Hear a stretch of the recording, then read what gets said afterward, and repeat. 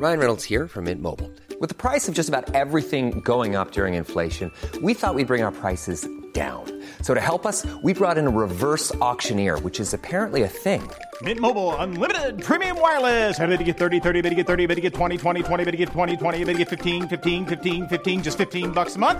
Sold! Give it a try at mintmobile.com/switch. $45 up front for 3 months plus taxes and fees. Promo rate for new customers for limited time. Unlimited more than 40 gigabytes per month. Slows full terms at mintmobile.com. Howdy and welcome to bonus episode 83 of Wiki Shuffle. I'm Philip Sharman and I'm joined by Chris Wallace. Hello. And Ruth Bradley. Hello. And for the second time, Amy Walker. Hello again. And welcome back.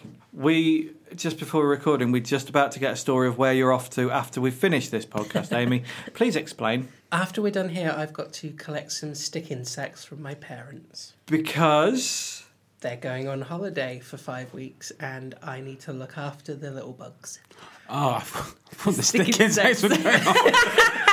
You're like left to the airport. They kind of are. They're coming to live with me for 5 weeks, so it's like a holiday for them. So how many stick insects are we talking about here? 12. 12? It's a colony. Yeah, and there's the sort of regular brown, sticky-looking ones, and then there's like very smooth, green, sort of leafy-looking ones.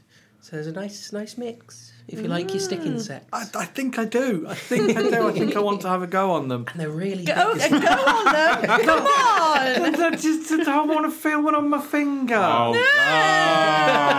You just made it worse. I know your hands are small, but there's still a limit. Anyway, this is Wiki Shuffle. What do we do on Wiki Shuffle, Ruth? Shuffle the wicks. She's new. She doesn't understand. You do shuffle the wicks. It's good. Yeah, I like that better. Normally we shuffle the wicks, but on bonus episodes we don't shuffle the wicks. We choose the wicks. Amy's got another couple of selections for us that she's chosen from Wikipedia, and we're going to talk about those. There's nothing more to it than that. It's no more complicated. Don't go looking for some deeper meaning in what we're doing here. It is as simple as that. You've taken all the beauty out of it, Phil. Spoilt it for everyone. I'm sorry.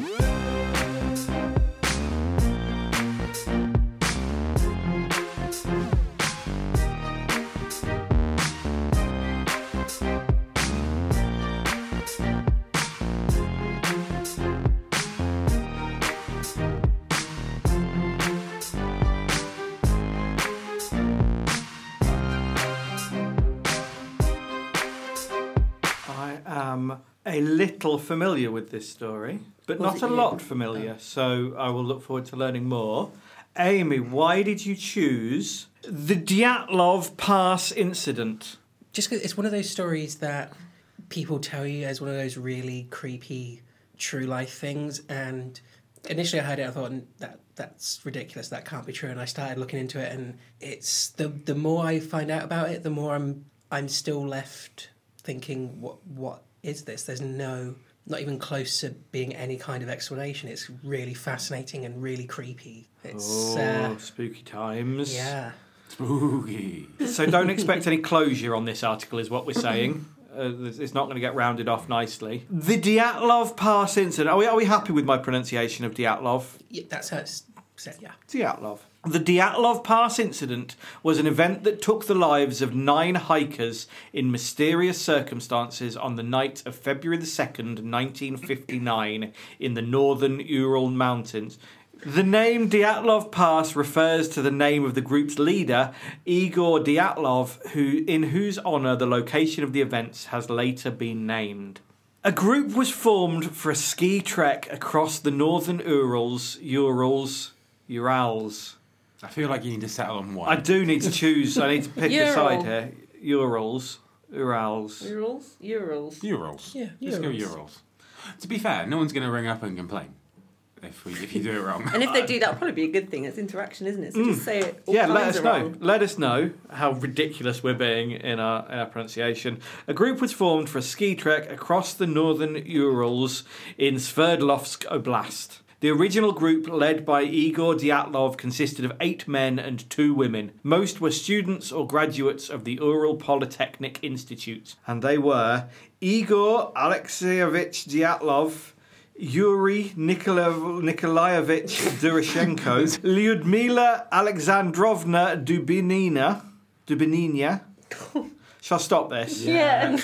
So they were Igor, Yuri, Lyudmila, Yuri, Alexander, Zinaida, Rustem, Nikolai, Semyon, and Yuri. 3 different Yuris. I don't know if that's pertinent. Good. It's probably not, is it? No. Shall I move on?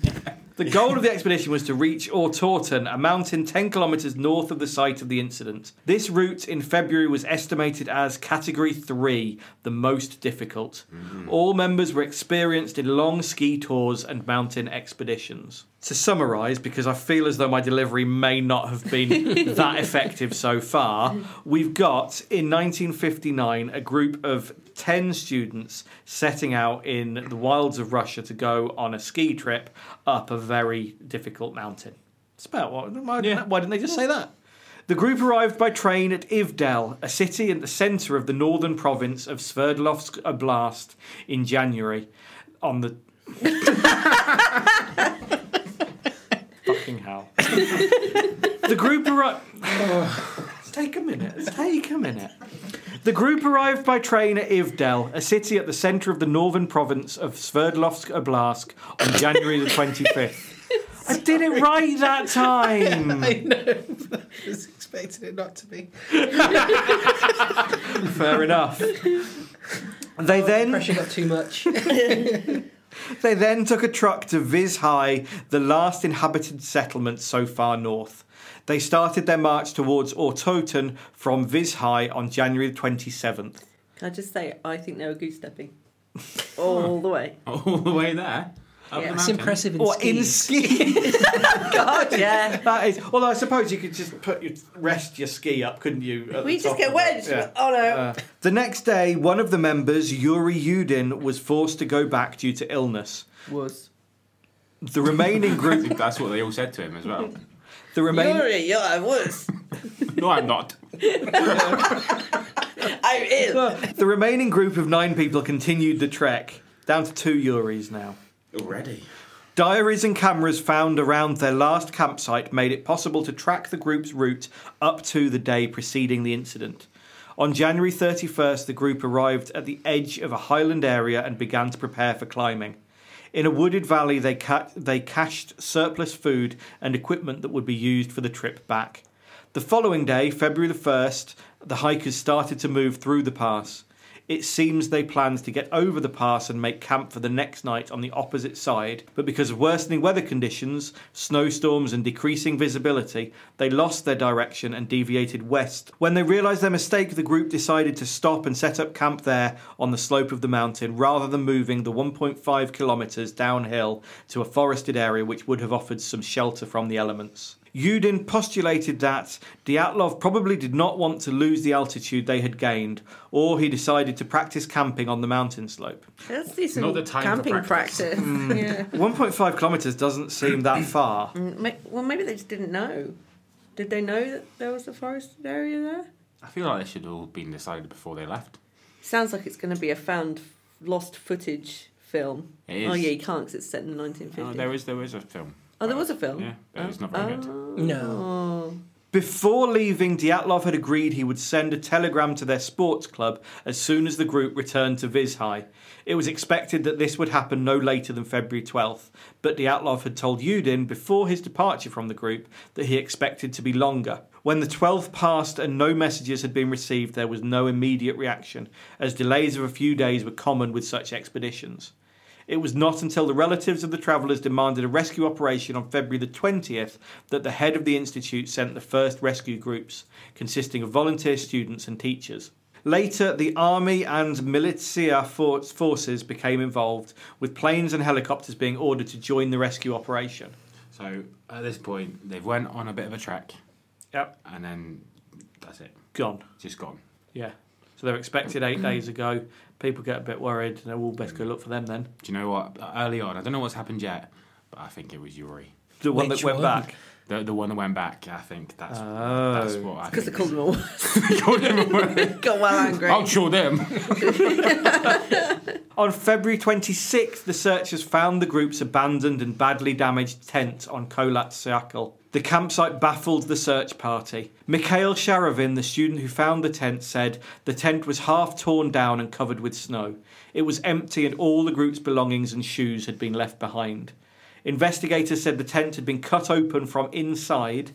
8 or 9 sets of footprints left by people who were wearing only socks, a single shoe, or who were even barefoot, could be followed leading down towards the edge of a nearby woods on the opposite side of the pass, 1.5 kilometres to the northeast. However, after 500 metres, these tracks were covered with snow. At the forest's edge, under a large cedar, the searchers found the visible remains of a small fire along with the first 2 bodies, Krivonishenko and Doroshenko, shoeless and dressed only in their underwear. The branches of the tree were broken up to 5 metres high, suggesting that one of the skiers had climbed to look for something. Between the cedar and the camp, the searchers found 3 more corpses, Dyatlov, Kolmogorova and Slobodin, who seemed to have died in poses suggesting that they were attempting to return to the tent. They were found separately at distances of 300, 480 and 630 metres from the tree. Searching for the remaining 4 travellers took more than 2 months. They were finally found on May 4th under 4 metres of snow in a ravine 75 metres further into the woods from the cedar tree. These 4 were better dressed than the others, and there were signs that those who had died first had apparently relinquished their clothes to the others. Zolotaryov was wearing Dubinina's faux fur coat and hat, while Dubinina's foot was wrapped in a piece of Krivoshenko's wool pants. I think it means trousers. Dig my wool pants. Another notable find besides the 4 remaining hikers was a camera around Zolotaryov's neck. Put it on Instagram. So they're all dead and they're all spread out over great distances and in poses suggesting that they were What sort God of knows pose suggests that they were trying to return back to the tent? Sort of a point and a walk? Or a mouthing tent? A legal inquest started immediately after finding the first 5 bodies. A medical examination found no injuries which might have led to their deaths, and it was eventually concluded that they had all died of hypothermia. Slobodin had a small crack in his skull, but it was not thought to be a fatal wound. An examination of the 4 bodies which were found in May shifted the narrative as to what had occurred during the incident.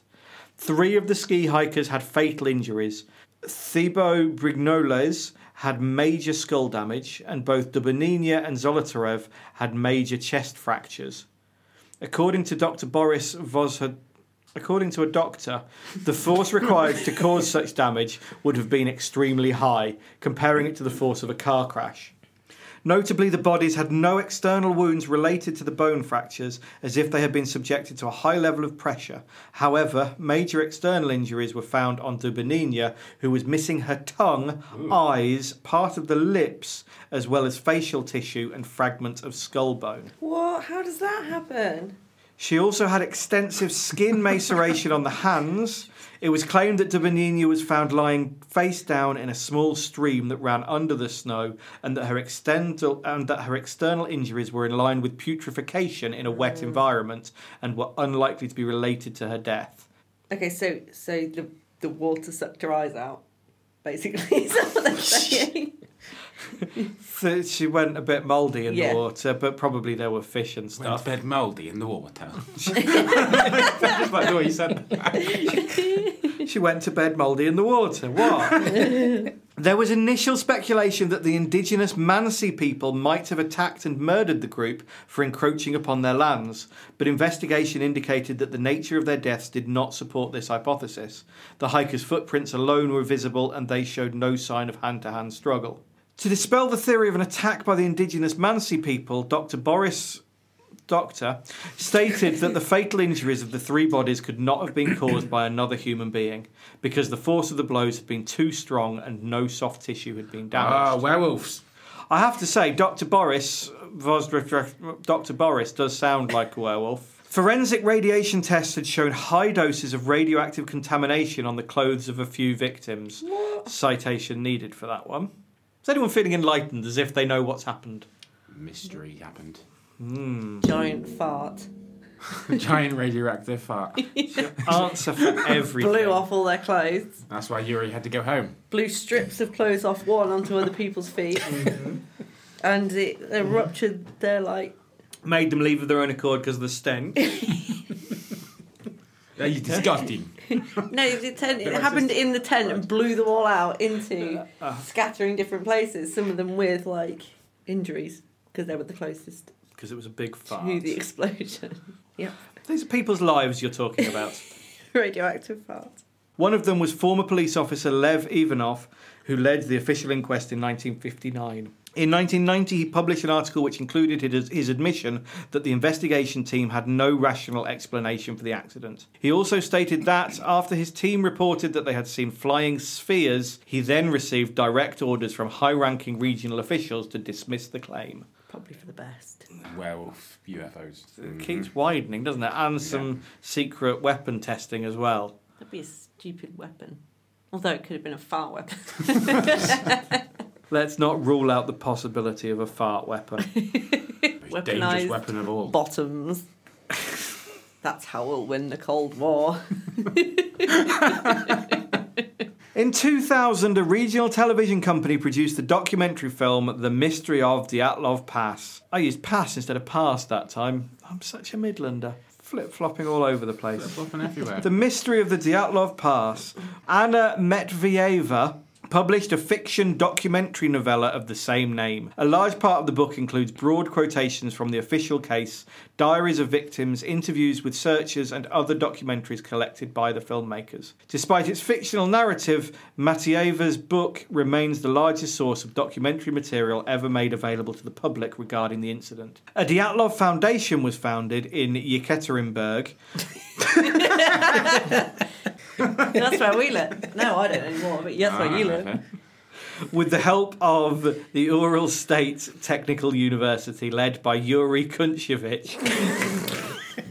Let's not giggle. I mean, yeah, he's the 17th Yuri in this story so far, but the fact that his surname is Kuntsevich is not, in and of itself, funny.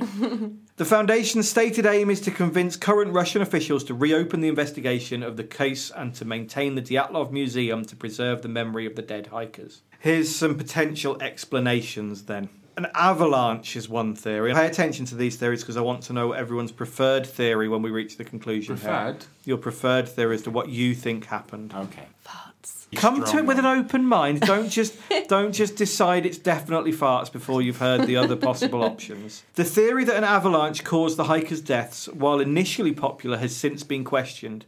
Reviewing the sensationalist Yeti hypothesis, Yeah. American skeptic author Benjamin Radford suggests as more plausible, and this is Benjamin Radford's words here, that the group woke up in a panic and cut their way out of the tent, either because an avalanche had covered the entrance to their tent or because they were scared that an avalanche was imminent. Better to have a potentially repairable slit in a tent than risk being buried alive in it under tons of snow.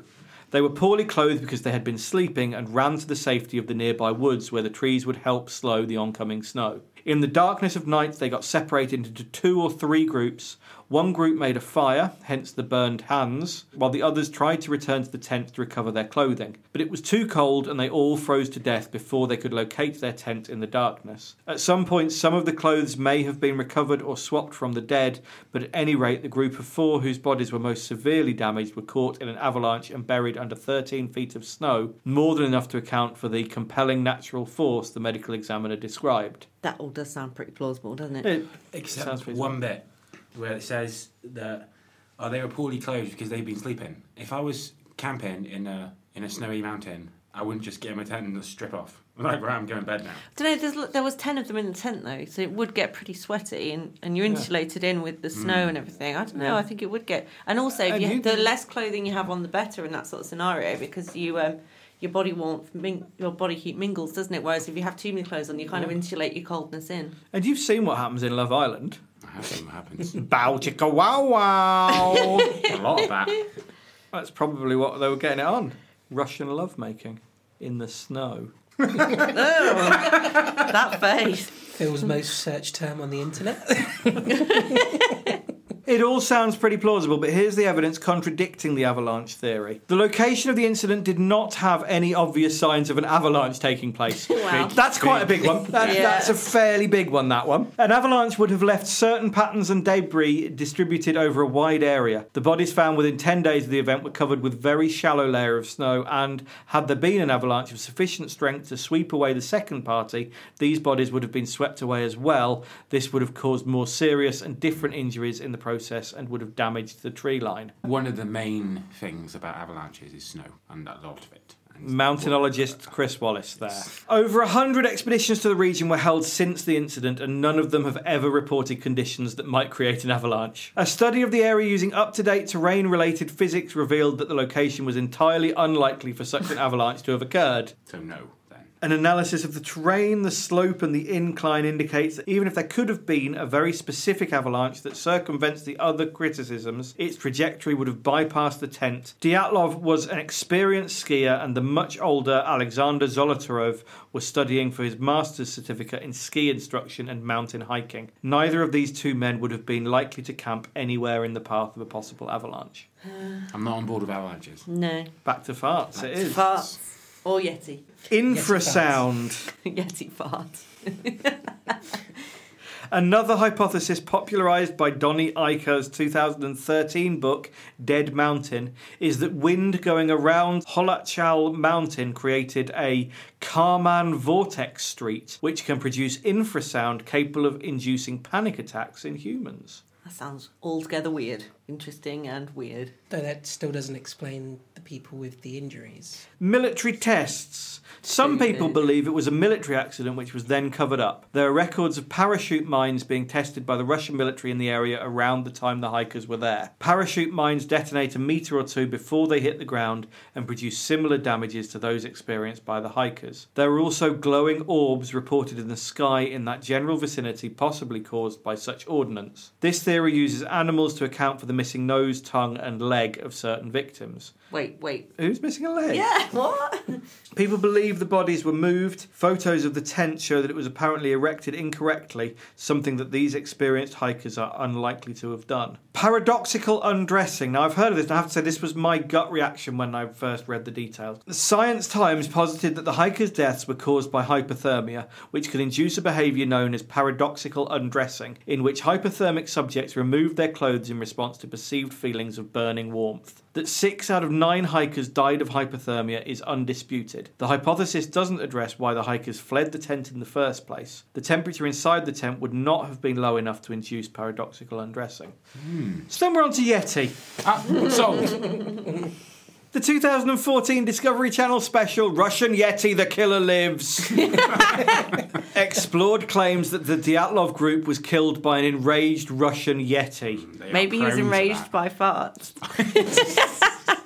Russian Yeti begins with the premise that the injuries sustained by the skiers were so grave and extraordinary that could only have been inflicted by an inhumanly strong creature. The show focuses on Ludmila Dubnina's missing tongue and claims that something must have ripped it out of her. However, Radford states, as it happens, a tongue-eating Yeti is by far the least likely explanation. The missing parts aspect of this case is a familiar one to skeptics and has been invoked in countless other unsolved mysteries, including the Chupacabra, cattle mutilations, satanic animal sacrifices, and aliens. Typically, a mystery is mungered by those unfamiliar with or who intentionally ignore ordinary predation and decomposition. Russian Yeti would have us believe that the 9 skiers had an encounter with a Yeti, which they not only saw and photographed, but stalked them, and yet none of the skiers mentioned anything else about the Yeti. In fact, if Libecki is to be believed, their encounter with a Yeti was such an insignificant event that they didn't even mention it at all in their journals. At the end of the show, Libecki admits that he found no real evidence that the Yeti exists. Well, I've yet to find anything that's more concrete than Yeti. Yetis is all we've got, so that's what we'll go with. Job done. And we leave. Amy, what's your take on this? I honestly don't know. It's honestly every time someone comes and writes more about it, it's throw arguments against why certain things couldn't account for it and why certain things could. In the end, it just kind of goes around and around. And I don't know, I think maybe something a bit untoward with the military doing testing in the area is plausible. I don't think we're ever going to get an answer for this, and it's why people keep coming back to it, because there's just no explanation outweighs any of the others, apart from the Yeti one, which is obviously the closest to being correct. Apart from mine. Doesn't even mention put that in the Ruth's farting hypothesis. It's good. Well, this is why you revisit these things, to add more critical thinking to the... Should I add it? No. To the Wikipedia page? No, you shall not. Oh. So I liked that last article. Thank you, Amy. What I would say about it, though, didn't quite have enough dead bodies in it. What you got for us next? A few more dead bodies? Hooray! Specifically, we've got the Catacombs of Paris. Yes. Morbid. One of the biggest mass graves in the world. So something cheery. The Catacombs of Paris are underground ossuaries in Paris, France, which hold the remains of over 6 million people. A lot. Whoa! In a small part of the ancient Mines of Paris tunnel network, located south of the former city gate, Barrière d'Enfer, the Gate of Hell, beneath Rue de la Tombe Bissoire. The ossuary was founded when city officials were faced with two simultaneous problems: a series of cave-ins starting in 1774 and overflowing cemeteries. Nightly processions of bones from 1786 to 1788 transferred remains from cemeteries to the reinforced tunnels, and more remains were added in later years. The underground cemetery became a tourist attraction on a small scale from the early 19th century and has been open to the public on a regular basis since 1874. It doesn't seem very touristy. Come and have a look at all of our dead. Yeah, look. But they did it in a really pretty way. They didn't just lob them in there, did they? They were like... They sort of decorated with bodies. Yeah, but I feel like if I did that in my flat, then my landlord would not appreciate. You're correct in that. Yeah, You should don't do that. follow that thought through and don't decorate your flat with the bones of the dead. I feel as though I shouldn't Just need the to bones be telling of the you living. this. I assume these, I guess, city councillors and planners had permission from the Paris landlord to do it. That's The Paris landlord. Yeah, that's probably the main stumbling block. One would hope so, because if you haven't, you're going to lose your deposit. No mistake. I like the way it says nightly processions, as if they were doing it under the cover of darkness. It's like, oh, don't let them know we're moving their nanas to hold up the town. What can we do to make the moving of 6 million dead bodies into underground tunnels in fancy decorated patterns even creepier? Do it at night. Let's reinforce our town with nanas. I don't think they're treating it as reinforcement. These aren't load-bearing corpses. Well, it said it was to solve two problems. Yeah. Well, they reinforced the tunnels, but I don't think they With reinforced them With bones. I think tunnels they can't helped. collapse if they're full of bones. I think that was the idea. Yeah. Job done. Although the ossuary covers only a small section of the underground Les Carrières de Paris, the quarries of Paris, Parisians today often refer to the entire tunnel network as the catacombs. I like the way they say they're buried under there. They're not really, are they? They're sort of like delicately stacked in a very artistic fashion. It's like, did you get permission? Do you need permission from people's families to do that? And you'd assume if they were buried, they'd be all together, but there's like entire walls of leg bones, Yeah. entire walls of skulls. It's like... They're all mashed up all over the Yeah. place. I guess they didn't know who they belonged to. Well, So- yes. If they would take them out of graves, they could have just put them in a sack labelled Dave. Jim. Yeah. Dave Gubbins over it. Unless they take them all out, dump them on a wagon, then go, oh crap, you know what we forgot to do? So they were taking them from cemeteries, so they were just probably mass graving already. Is that what they're saying? Possibly, It's like, have you yeah. ever seen Poltergeist? Years Where they and move years the ago. headstones but not the graves. It's like the other way around. They move the graves. Paris's earliest burial grounds were to the southern outskirts of the Roman-era left bank city, in ruins after the Roman Empire's 5th century fall and the ensuing Frankish invasions. Parisians eventually abandoned this settlement for the marshy right bank. From the 4th century, the first known settlement there was on higher grounds around Saint-Étienne Church, and right bank urban expansion began in earnest after other ecclesiastical landowners filled in the marshlands from the late 10th century. Thus, instead of burying its dead away from inhabited areas, as per usual human customs, the Paris right bank settlement began its life with cemeteries at its very centre. This burial ground, filling the land between today's Rue Saint-Denis, Rue de la Ferronnière and Rue de la Longerie, Mais oui, la rue de Lingerie had become the city's principal cemetery. To make room for more burials, the long dead were exhumed and their bones packed into the roofs and walls of charnier galleries built to the inside of the cemetery walls. By the end of the 18th century, the central burial ground was a 2-metre-high mound of earth filled with centuries of Parisian dead from disease, famine and wars, and it was not until the late 18th century that it was decided to create 3 new burial grounds on the outskirts of the city and to condemn all existing parish cemeteries within city limits. Sounds horrendous. It's really, really grim. Yeah, what do you do with all So these it's like, people? we'll bury you for a bit, then we're going to bag you up and stuff you in the attic. Sorry, Nana. We buried you for a bit, stop moaning. Probably enough to get you to heaven, however that's supposed to work. The needs to eliminate Les Innocents gained urgency from May 30th, 1780, when a basement wall in the property adjoining the cemetery gave way under the weight of the mass grave behind it. Just having your dinner, and then like, boom. Nana!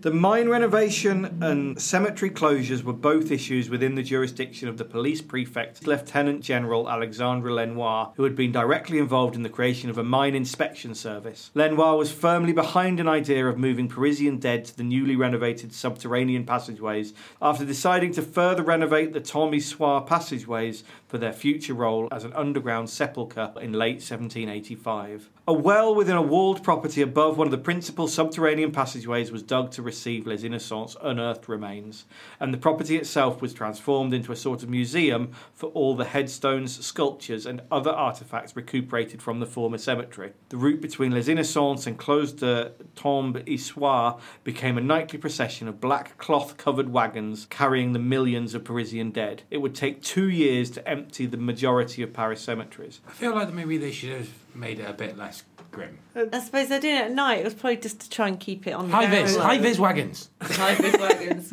Taking your nanas and dumping them in the ditch. Yeah, but That's maybe not the like song that. they'd sing at the time. Taking your nanas, sticking in a ditch. Good that you're keeping those oral traditions alive. Yes, I'm trying. It's a lot of wagons. It's a lot of nanas. It's a lot of nanas. All those nanas that fought the French Revolution. The catacombs in their first years were an unorganised bone repository. That's a horrible thing to call someone. You're an unorganised bone repository. In many ways, that's correct. It works on a lot of levels, that insult.